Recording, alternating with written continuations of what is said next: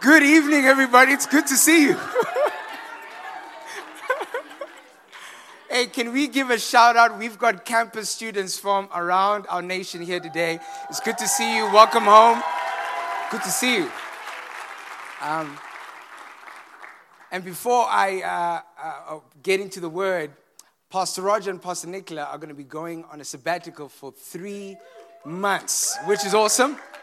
Every 7 or 8 years, we encourage our pastors to take a bit of a sabbatical to recover, recoup, read the Bible, and then come back. And Pastor Roger and Pastor Nicola have led us so well, led this service, and you as a people so well, along with the team. And so there's never a moment where we don't want to honor you and thank you for your work, your leadership, and your fathering over us as a people. So can we honor Pastor Roger one more time? Thank you. With that being said, if you have problems, SMS Jess. Leave Pastor Roger alone. Tonight, he's just a Christian. When you see him, just nod and walk past him. Those of you who are guests this evening, I want to thank you again for making us a part of your Sunday. You have chosen a good Sunday to be here. Today, we start a 3-week series entitled Frequently Asked Questions. You do not, please, want to miss this series. Next week, Marsha and Greg are going to be sharing a message answering this one question, which is, what do I do when I don't know what to do? You want to be there for that, all right? That's going to be great. Matt, that sermon is just for you right there. It's going to be great. But today, the big thought, the big idea, the big question is simply this: who am I? Who am I? This one simple question is the hidden force behind so many of the difficult questions in our life. Like, who will I marry? What career path will I choose? Do I be an entrepreneur? Do I climb the corporate ladder? What shoes should I wear? What shoes should I buy? What clothes should I wear? Until I don't buy clothes or shoes. Should I sleep with him or her or not? Should I change my sexual orientation or not? Should I have Kauai or Miendos? Which one should I have? Yes, Miendos. All these questions have hidden behind them a desire and a longing to know who we are. And part of the tension we face in trying to find out who we are is that we are caught between two realities: the kingdom of God and the cultures of men.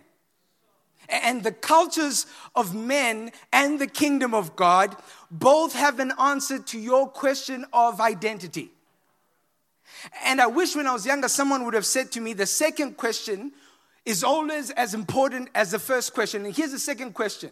When it comes to the question of your identity, who do you listen to? Who do you give the loudest voice in your life? You see, the cultures of men define the pursuit of identity as follows. The cultures of men say, your identity is the sum total of all your experiences.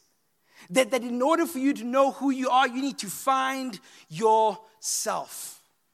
Now, I know some people use that term, find yourself, in different ways, but I want to propose to you something that if you need to find yourself, is it not possible that at some point in your life you lost yourself? And if you lost yourself at some point in your life, can you trust yourself to keep yourself once you find yourself? Do you think it's possible?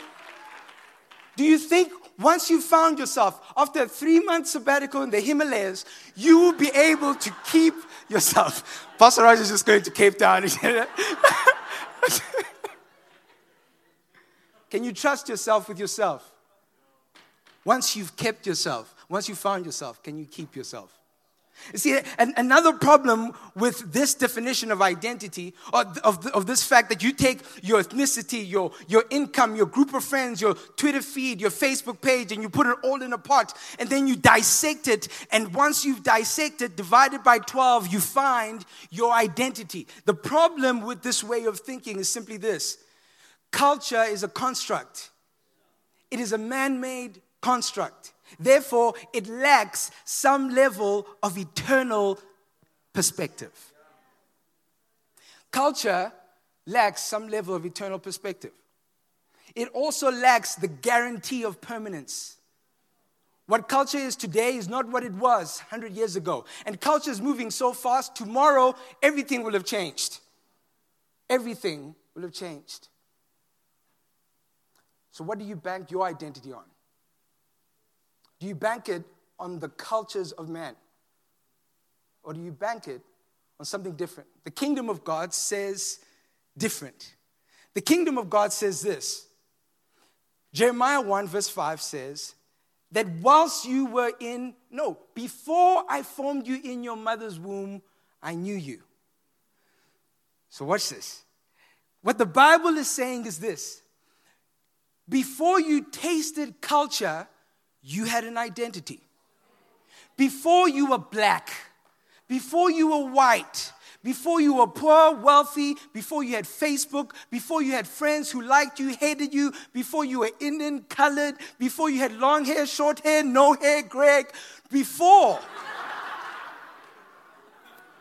all those things that you are trying to place your life upon, before all those things, you had an identity. And that identity was known by God. And now all of our lives, we are trying to find who we were before we were tainted by imperfection. And who we were before sin happened was found only in God's presence. The Bible also says, Genesis 1 verse 26, that the one who gave you identity, God made man in his image and his likeness. It is God who gave you an identity. Whether you follow him or not, whether you know him or not, he gave you an identity, and he gave you that perfect identity before you went into culture. In fact, in the book of Genesis 1, 26, 27, 28, as it's talking about Adam's role, it uses the word that Adam cultivated the ground. That word cultivate actually comes from the same root word as culture. In other words, God gave man identity, and then God released man to create culture. Not to be defined by it, but instead to create it. It's why in Matthew, when Jesus rocked up in a Jewish culture, being a Jew himself, he said things like this. You have heard it said once in your culture that you should do this and that and this and that. But I tell you, there is another way to live. You see, if you can't see that your identity is beyond your culture, you will never be able to correct and release the kingdom into culture. You will be limited by the lenses that culture puts on you. Jesus was not like that. He stepped into culture, spoke about religious things that people would have considered sacred cows, called them out, and he said this is what you've heard, but let me tell you this, your heart already hates that individual. So already you've transgressed. The kingdom is different to the cultures of this world. Who are you listening to when you are trying to find your identity? Are you listening to the kingdom of God? Or are you listening to the cultures of man? I want to propose to you this evening that the key to your identity is in God's hand. That actually, in order for you to know who you are, you need to discover him. And by discovering him, you will find who you are. And God wants to walk you through the process of your identity. And this evening, I want to give you 3 tools, or rather 3 things that you need to activate in your life in order to come into your truest identity. You see, as much as God has the key to our identity, sometimes we like to use our own keys to try and find our truest identity.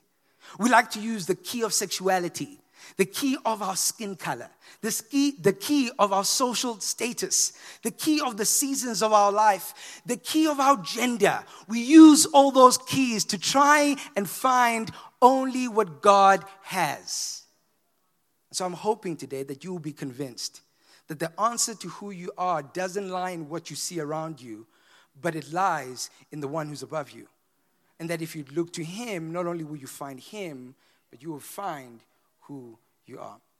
If you have your Bibles, turn with me to 1 Peter chapter 2, verse 9 to 10. For you are a chosen people, a royal priest, a holy nation, God's very own possession. As a result, you can show others the goodness of God. For he called you out of the darkness into his wonderful light. Once you had no identity as a people. Now you are God's people. Once you received no mercy, now you have received God's mercy. Let's pray. Father, thank you again for your word. I pray this evening as we all stand before you that you would speak to us, Lord. That you would answer the deep questions of our heart. And beyond giving us an answer, Lord, may you open our hearts and our minds to be diligent seekers of you. Diligent seekers of your word. And diligent seekers of who you say we are. So this evening, Lord, help us. In Jesus' name, amen. 3 things today that I want to encourage you to activate in your life in order for you to know your truest identity. 1, you need to activate acceptance. 2, you need to activate self-worth. And 3, you need to activate practices of denial. 1, acceptance. 2, self-worth. And 3, practices of denial. One of my friends and colleagues, he's here somewhere, I think he's moved out to the back. Siasanga and his wife, 5-6 years ago, adopted their eldest son. And it was amazing, it was great. And a month after his eldest son was at his house, they decided to go to Mthatha, where Siasanga comes from. That's where his parents are. And so he took his son and his wife, they went to Mthatha, and the whole time he was deeply concerned about one major thing. You see, in Xhosa culture, your first name is not as important as your clan name. Your clan name holds the keys to everything, right? And he knows that he is adopting someone from another tribe, and it's not common that you will be given a clan name, that your family's clan name will be given to someone who belongs to another tribe. And so the whole time, he's there for 10 days, he's thinking to himself, how is he going to have this conversation? He really believes and wants his son to be bestowed upon him the clan name. His clan name is Gwanini, right? And so they're there for 10 days. In the middle of that, one of the days, Siasanga's dad calls Siasanga's son. And to his amazement, he calls him by his clan name. And he calls him by his clan name for the rest of the time in front of everybody in the family. And now everybody in the family started following suit. They started calling Siasanga's son by the clan name. And everybody was declaring this thing that you are a Gwanini. In a moment, this kid moved from having no identity, no family, to having an inheritance. To embodying every single thing that the Gwanini household has in one moment. Just because someone decided to name him. Just because someone decided to name him. It is why this line in 1 Peter 2 verse 9 is so critical, and why it should affect us deeply, emotionally, and mentally. The fact that God says about you, you are my chosen people. You might have other people, but you are my chosen people. I accept you and I declare over you my name. In this moment, you carry with you all the inheritance of the kingdom. There is nothing anyone can do to take it away from you. God was so intent and intentional, rather, about this that in Ephesians 1 verse 4, in the beginning of this verse, he says this: He, speaking of God, chose us in him before the foundations of the world. Before you even had a chance to wink right, God said yes. Before you even had a chance to choose right, he said, you. I accept you. I choose you. You are mine. The power of acceptance. The power of acceptance. I wish life was as simple as the statement.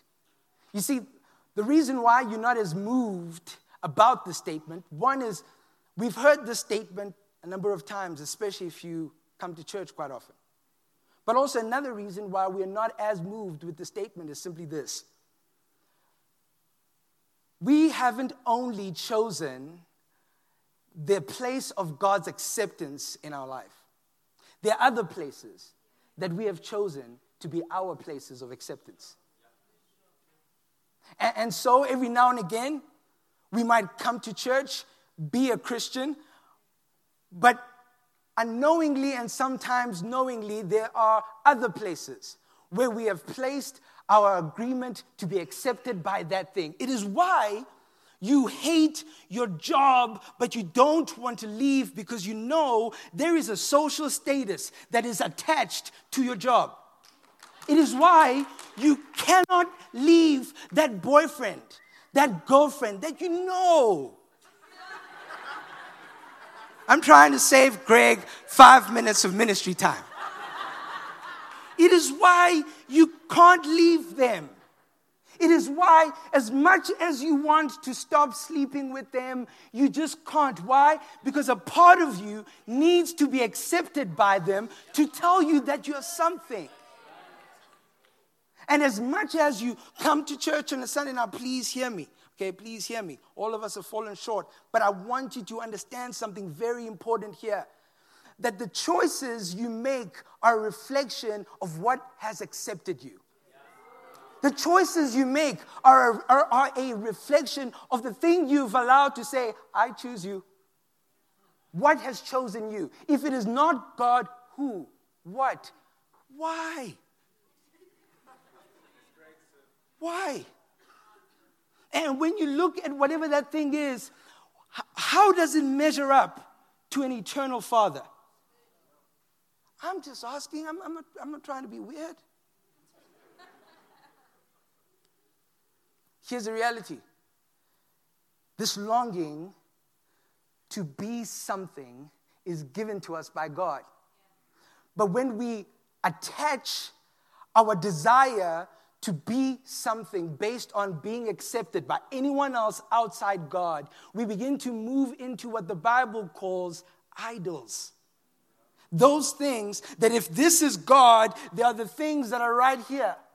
Or maybe other way. If this is God, they are the things that are right here. And it's hard for you to see God in his truest form without having to see him through your idols. And so it's easy then to excuse your own behavior. Easier then to excuse what you want to do, because God, I see you through this. Surely, God, you want me to do it? Surely you want me to stay here? Surely you want me to stay in this job because you want me to be seen as this kind of person. You want me to have this level of salary. I won't move because, Lord, you have ordained me. You have ordained me to have a great Twitter feed. A great Facebook. Now, please, I love Facebook. I posted a lot this week, too. Thank you. These guys know how long that took me to do. But I want you to understand something. When it's all said and done, what you allow to accept you will speak into your life. The highest level of acceptance that you say yes to is the thing that speaks to you the most. Tim Keller puts it like this when he speaks about identity as it relates to worship. Whatever you worship, whatever you hold in high esteem above every single thing in life, whatever you worship, you give permission and power to define who you are. So, if you want to activate acceptance by God, guess what you need to do? Worship. Listen, don't sing. Worship. Don't dance. Dancing is great. Hurts your knees. Worship. When you worship, what you are telling your soul is, I am affirming that the person who has the ultimate say in who I am and who I become is Him. And whatever else you choose to worship besides God, you are saying the exact same thing about that. I am begging you to not, and I've said this before, to not say statements like, oh, if it wasn't for my wife, I don't know where I'll be in my life. I don't know what I'll do with my life. You better know. You better know where you'd be. Oh, if my husband was not around, you better know. Otherwise, you've placed that individual in a place where they don't belong. And now their absence becomes your problem. And you begin to do things, say things, cry for things that you didn't cry for before because they're not around. Now, please, let's love deeply. Let's love meaningfully, so much so that we mourn when we lose a friend, mourn when someone goes away who shouldn't, who's left before the time, or whatever. Let's mourn. Let's allow our souls to heal, but let's not idolize. But let's allow our souls to relate healthily to the people that are around us and the things that are around you. I love the fact that in the Bible, when it speaks of Abraham getting his first son, when it speaks of his longing, desire for years and years and years and years to get one thing from God, having done everything right, having been so good, all these wonderful things that he's done. I love the fact that when he gets his son, God says, take him to the mountain. What things in your life need to go to the altar of sacrifice?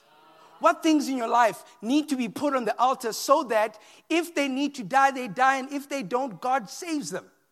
What things? Because if there's nothing that you're taking to the altar, you are carrying a whole lot of things with you that you might not know if God wants you to have.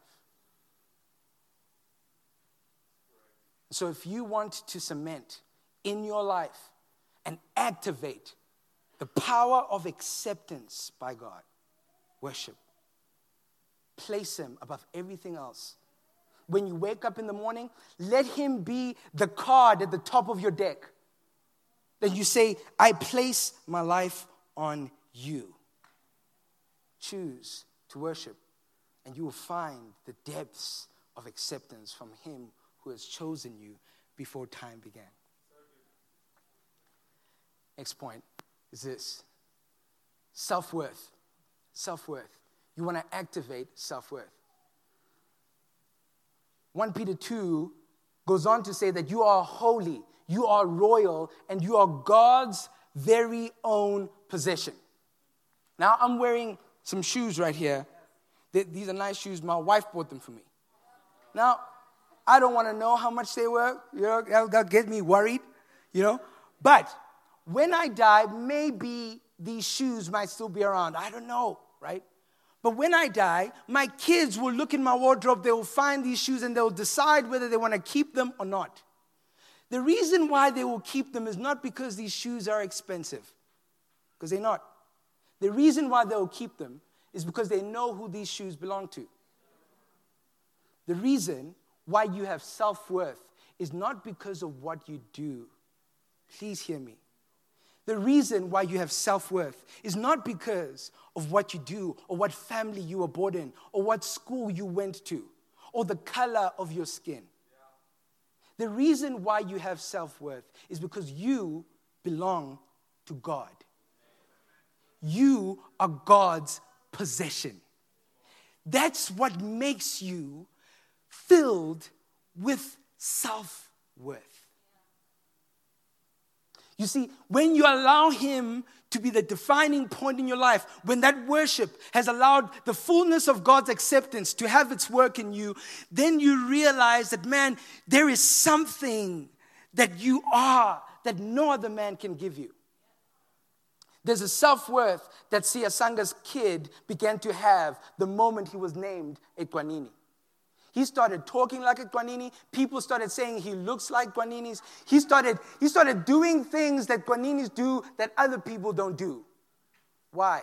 Because acceptance from the right place creates self-worth in the right place. In your soul. You are God's very own possession. I was doing foundations now upstairs, just before the service. One of the questions I asked the guys was this: why do we struggle to believe the good things that God has to say about us? Why do we? Why do we struggle to believe when God says, you are holy? Why do we struggle to believe when He says, you are chosen? One of the reasons we struggle to believe when God speaks into our lives is this: we would rather hear from someone we see than someone we don't see. It is hard for me to fully appreciate what He says because I don't see Him and other people don't see me with Him. Or maybe if a prophet stood by me here and told me who I was in front of everybody, then she will finally know I'm a good man. Right? And I will finally know I'm a good when the prophet picks me up from the crowd and says, hey, you will get picked up from a crowd, but that hair is awesome right there. That hair is the man. If I was a prophet, I would pick you out now. You are chosen by God. I'm telling you, He will choose you again tonight. He can't miss you. It's good to see you. Welcome, man. I know it's your first time.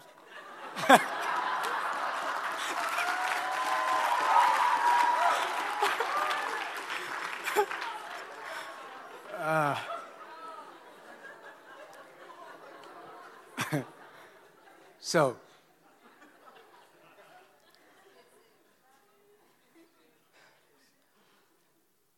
this idea that we need to be picked out from a crowd and told who we are, again, is because we want to see it in front of us in order to believe it.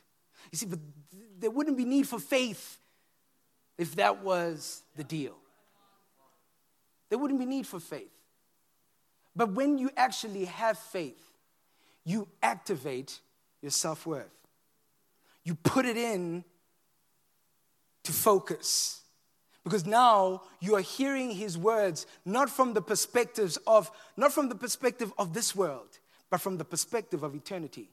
And His words ring deeper to your soul than any other words can ring to you. This is what God says about you in Isaiah 43, verse 3-4.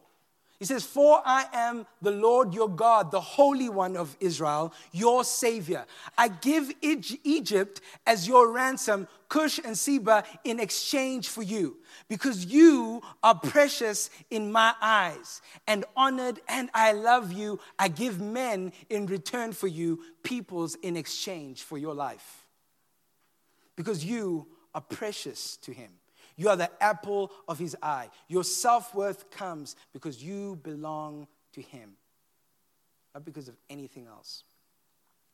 A pastor was telling a story, it's a real story, of how he was called into a meeting to go speak to a woman who was struggling with depression and suicidal thoughts. This woman had been coming to church regularly. She loves the Lord. And he had this meeting with her.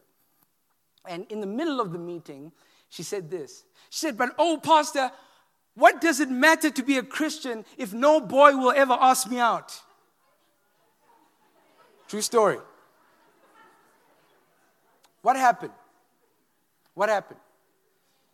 She has faith, but she has a need. She's in this place of relationship with God, but she's also in this place of desperation for a relationship. And there's nothing wrong with wanting a relationship. But what happened in that moment is this. The reason why she was being depressed, the reason why she wanted to commit suicide is this, is that she had placed her faith in what she did not have. She said, Lord, if I can't have this, there is no meaning to life. Oh, but I've given you all of life. I've sent my son to die on the cross for you. Thank you, Lord. But I need a guy. If I don't get a guy, if I don't see it right here in front of me, kissing my forehead, touching my hair, if this doesn't happen, there is no meaning to life. What are those things that you are deriving the meaning of life for over your faith? Over the self-worth that God gives you through His Word? What is it that you believe you need to have in order to be enough? What is it? Is it somebody? Is it a relationship? Is it money? Is it prosperity? Is it a great job? Is it happiness? What is it that you keep telling yourself every morning when you wake up? If I don't have this, I am not enough. What is that thing? Is it more knowledge? Is it more information? Is it being smart, clever, beautiful? What is it that you don't see when you look in the mirror? What is it? See, if you don't know what that thing is, you're going to live your life with that thing be the compass of your life. And just moving around from one joy to the next, but every single time there's this internal, I am not enough, I am not enough, I am not enough. One of the ways, you activate self-worth by faith, but also you activate self-worth by authenticity. Now hear me. Brené Brown says this: authenticity is a collection of choices that we have to make every day. It's about the choice to show up and be real, the choice to be honest, the choice to let our true selves be seen. Love the title of the book. Check it out. Let go of who you think you're supposed to be and embrace who you actually are. So here's why authenticity is important to you finding self-worth. Without authenticity, you will think that you need to be someone you're not in order to feel enough. And so every single time you pretend to be something you're not, you are pushing down your real identity and telling your real identity, you're not good enough for this world. You need to look like them, smell like them, eat like them, drive with them. You're not good enough.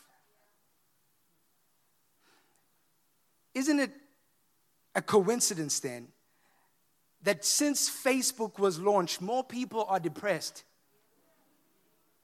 who are waiting for more likes on their Facebook page?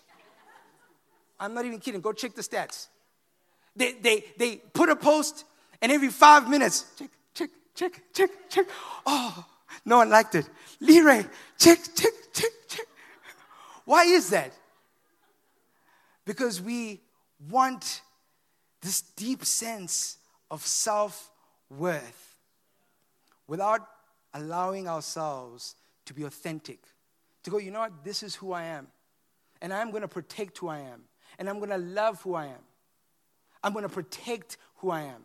But I'm also going to be authentic with who I am, which means repentance is a practice that I do daily. Why? Because I know who I am and I know who I'm not.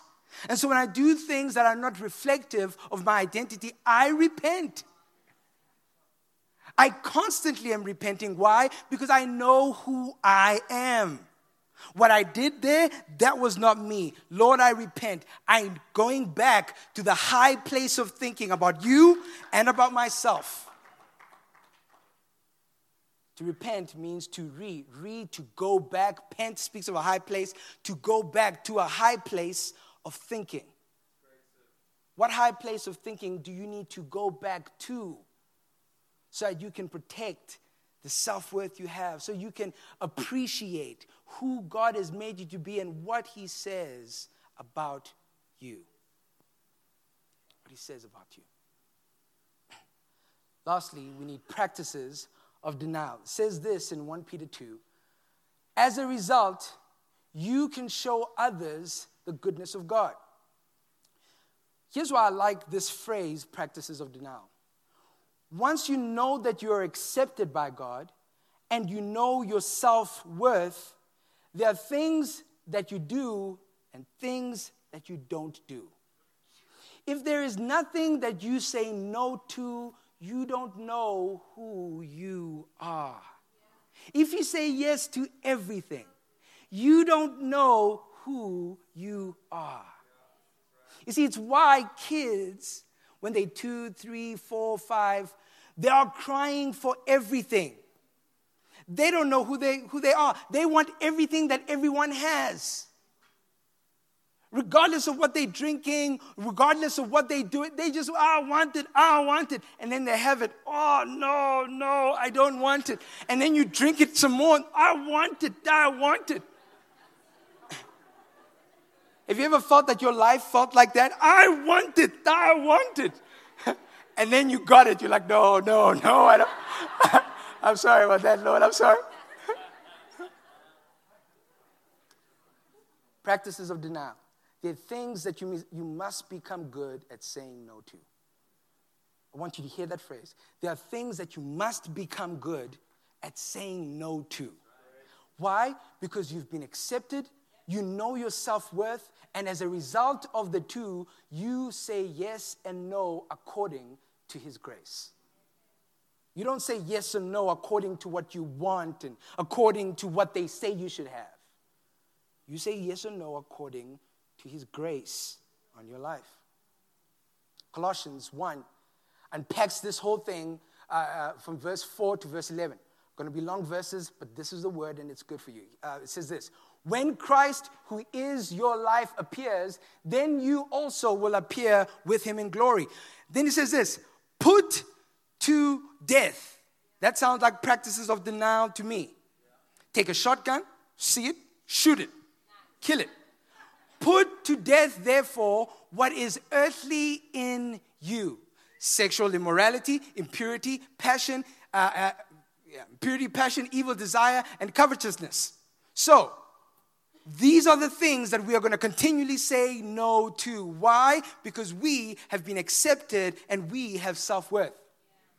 Right? On account of these, the wrath of God is coming. Everybody said, ooh. But that's real now. That's true now. Okay. In these, you too once walked when you were living in them. You had a past identity that allowed you to say yes to the things that now you say no to. You don't have that identity anymore. That thing is gone now. It's dead. But now you must put them all away. Again, look at the phrase, practices of denial. Take them to the left, right? Was that my right? But now, you must put them all away. Again, and I'm not trying to be weird. Please help me here. Don't put some away. This is partly why we are in the state sometimes that we're in. We have put some away. And in putting some, we have told ourselves we have done enough. No. Put all of them away. This includes that thing that you know that no one knows that you have. Put it away. Put it away. It might not be physical. It might be something else. Put it away. Here's what it says. Put away anger, put away wrath, put away malice, slander, and obscene talk from your mouth. Do not lie to one another, Ndando, seeing that you have put off the old self with these practices. Next verse. And have put on the new self, right? You have put off and now you have put on, which is being renewed in knowledge after the image of its creator. Here there is not Greek and Jew, circumcised or uncircumcised, barbarian or that word, slave or free, but Christ is all and in all. Okay? So, I've got acceptance, I have self-worth, I have practices of denial. I'm going to say something, it's going to be hard for some of you to hear, but hear me. Because my identity existed before culture was created, it means that Corinthians is true when Paul says, I can now be a Jew to the Jew, a Gentile to the Gentile. Here's what he's saying. I have an identity beyond my skin. I have an identity beyond my culture. Therefore, I can be black to black people, and I can figure out a way to be white to white people. I can figure out a way to be poor to the poor people, rich to the rich people. In other words, what I hold tightly is my identity. What I hold loosely is my culture. Again, this is hard for some of you to agree with. You know why? When you are oppressed, your identity becomes that thing that was oppressed. It's no coincidence that black people, Indian people, colored people are still struggling to find life beyond the image of their skin. Partly it's because there's still injustice taking place. But another reason is because we have been oppressed, and so it's hard to see life beyond this thing. It is why people who have decided to live another life regarding their sexuality find it hard to have a conversation that says, hey, maybe there's another way to live. Why? Because my identity is in this thing that has been oppressed by people who don't understand it. Right? I am asking you to hear me. If you don't allow yourself to live in your truest identity, you will always live in that place which culture has told you you should live. It is why you will continually struggle to find the level of joy you desire. Right now, Afrikaans people, white people are going through a little bit of that dynamic now, where they feel oppressed. They feel that they don't belong. And so what is happening? All of a sudden, everything is being seen through this. Do I belong here? Will I ever be enough here? Oh, maybe I will be killed here, or whatever it is. All those realities are true for both cultures, all the cultures. But what I'm saying to you is this: if you don't find a superior identity, you are bound to live in the level that culture gives you. I think the kingdom is a higher level than your culture, higher level than my dad's culture. It is why when I go into culture, I have to go, hey, Dad, I've heard it said that this, but I want to tell you that there's another way.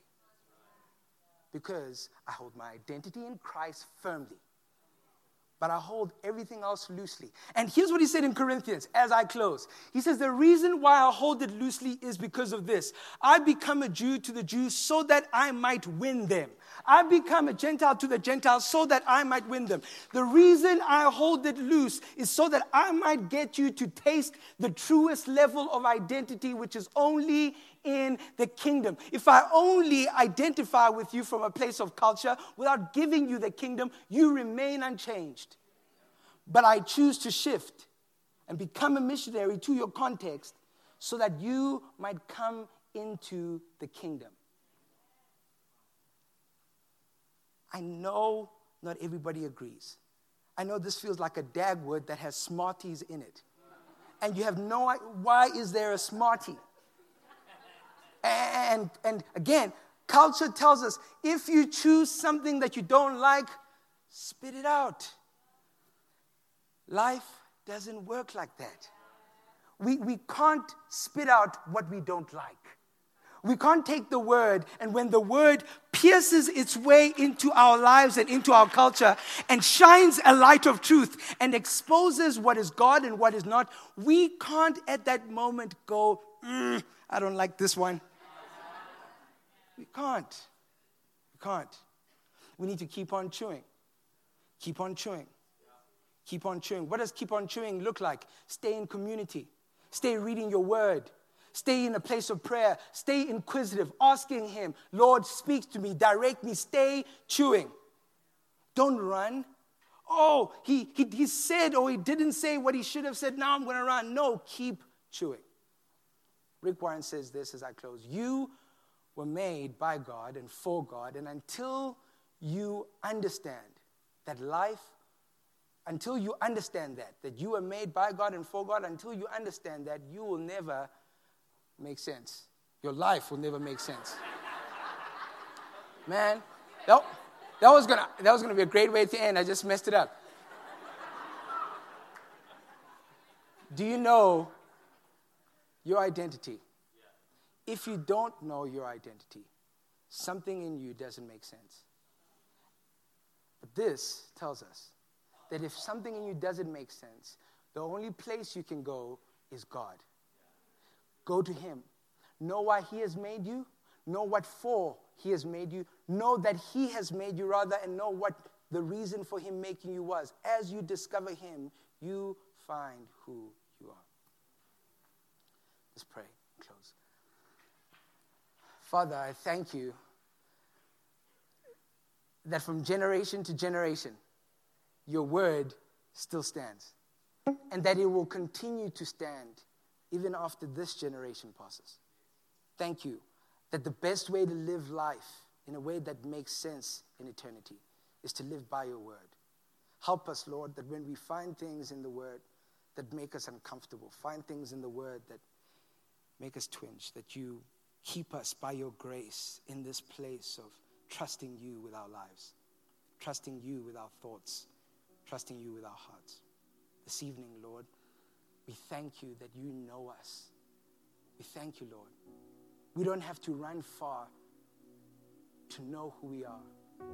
We just have to stay with you. We just have to stay with you. So this evening, we dedicate ourselves again to you. In Jesus' name. If you're here this evening, and even just talking about identity has made you realize that you need to follow Jesus, the one who gives us self-worth. And he gave us that self-worth by dying on the cross for all of us. In him doing that, he declared not only to you, but to all of humanity, that anyone who would believe in him will have eternal life with him. If you're here today and you know that you need to change the course of your life, you don't like the direction that the idols of your life are taking you. You don't like the direction that the things in your life are taking you. And you know you need to find your true north, that which is Jesus. If that's you and you say, I want to give my life to him, we want to pray with you. We're going to stand with you. If there's anyone here who's saying, that's me, do you mind lifting up your hand so we can pray with you and stand with you? Amen. Anybody else? Amen. Anybody else who says, that's me? That's me. Anybody else? Amen, Lord. Anybody else? Come to the altar. Find that place in Christ where he will tell you who you are. Anyone else who's saying, that's me this evening? Thank you, Lord. Thank you, Lord. Family, can we all stand together? I want to ask that those of you who put up your hand, if you wouldn't mind doing something bold this evening, we want to stand with you, but also we want to make sure that we give you tools and help you to have a great start in this journey of knowing God. And so if that's you, if you lifted up your hands, we want to pray for you. Do you mind just coming down to the front, coming down to the altar? We want to make sure that you get a proper step into salvation. Amen. Amen. Don't be afraid. Come on. Yeah.